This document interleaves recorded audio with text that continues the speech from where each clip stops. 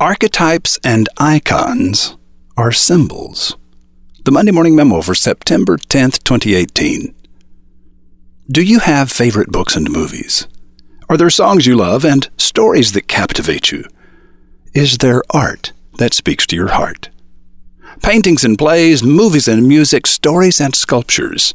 Art is valuable to the degree it triggers emotion. But it isn't always the art itself that triggers the emotion.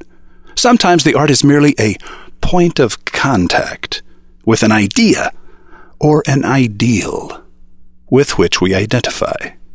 We are attracted to art when it stands for something we believe in, shows us a reflection of our own values, gives us a glimpse of our own inner face. An icon symbolizes a thought or a feeling for which we do not have sufficient words.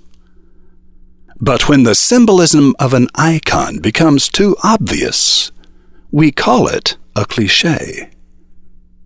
We are attracted to mysterious icons. We are repelled by predictable clichés. Mr. Lesage, sir, I've got a tender new script about a sensitive young subway guard that just stinks of courage and integrity. And I know, sir, that next to scripts that are tender and poignant, you love scripts that have courage and integrity. This one, sir, as I say, stinks of both. It's full of melting pot types, it's sentimental, it's violent in the right places, and just when the sensitive young subway guard's problems are getting the best of him, destroying his faith in mankind and the little people, his 9-year-old niece comes home from school and gives him some nice, pat, chauvinistic philosophy handed down to us through posterity and PS 564 all the way from Andrew Jackson's Backwoods Wife. It can't miss, sir. It's down to earth, it's simple, it's untrue, and it's familiar enough and trivial enough to be understood and loved by our greedy, nervous, illiterate sponsors. J.D. Salinger from Zooey, published in The New Yorker in 1957. According to W.H. Auden, great art is clear thinking about mixed feelings. And according to Rob Capello, sappy clichés are clear thinking about clear feelings. I share this with you today in the hope that you'll be able to use the richness of archetypes and icons in your advertising without falling into the molasses of sappy cliché. When a person spends money, they tell you everything about themselves that matters. Our purchases remind us and announce to the world around us who we are. Our favorite brands communicate what we stand for and what we believe in. We direct our dollars in ways that reflect our values and offer a glimpse of our souls. Great ads create a lasting bond with customers through the artful use of archetype and icon. What? You're convinced people just want the facts? The unadorned truth? It's 1991. We see car workers in a factory as we hear the voice of Brian Keith. A car is a car. It won't make you handsome or prettier or younger, and if it improves your standing with the neighbors, then you live among snobs. A car is steel, electronics, rubber, plastic, and glass. A machine. And in the end, may the best machine win.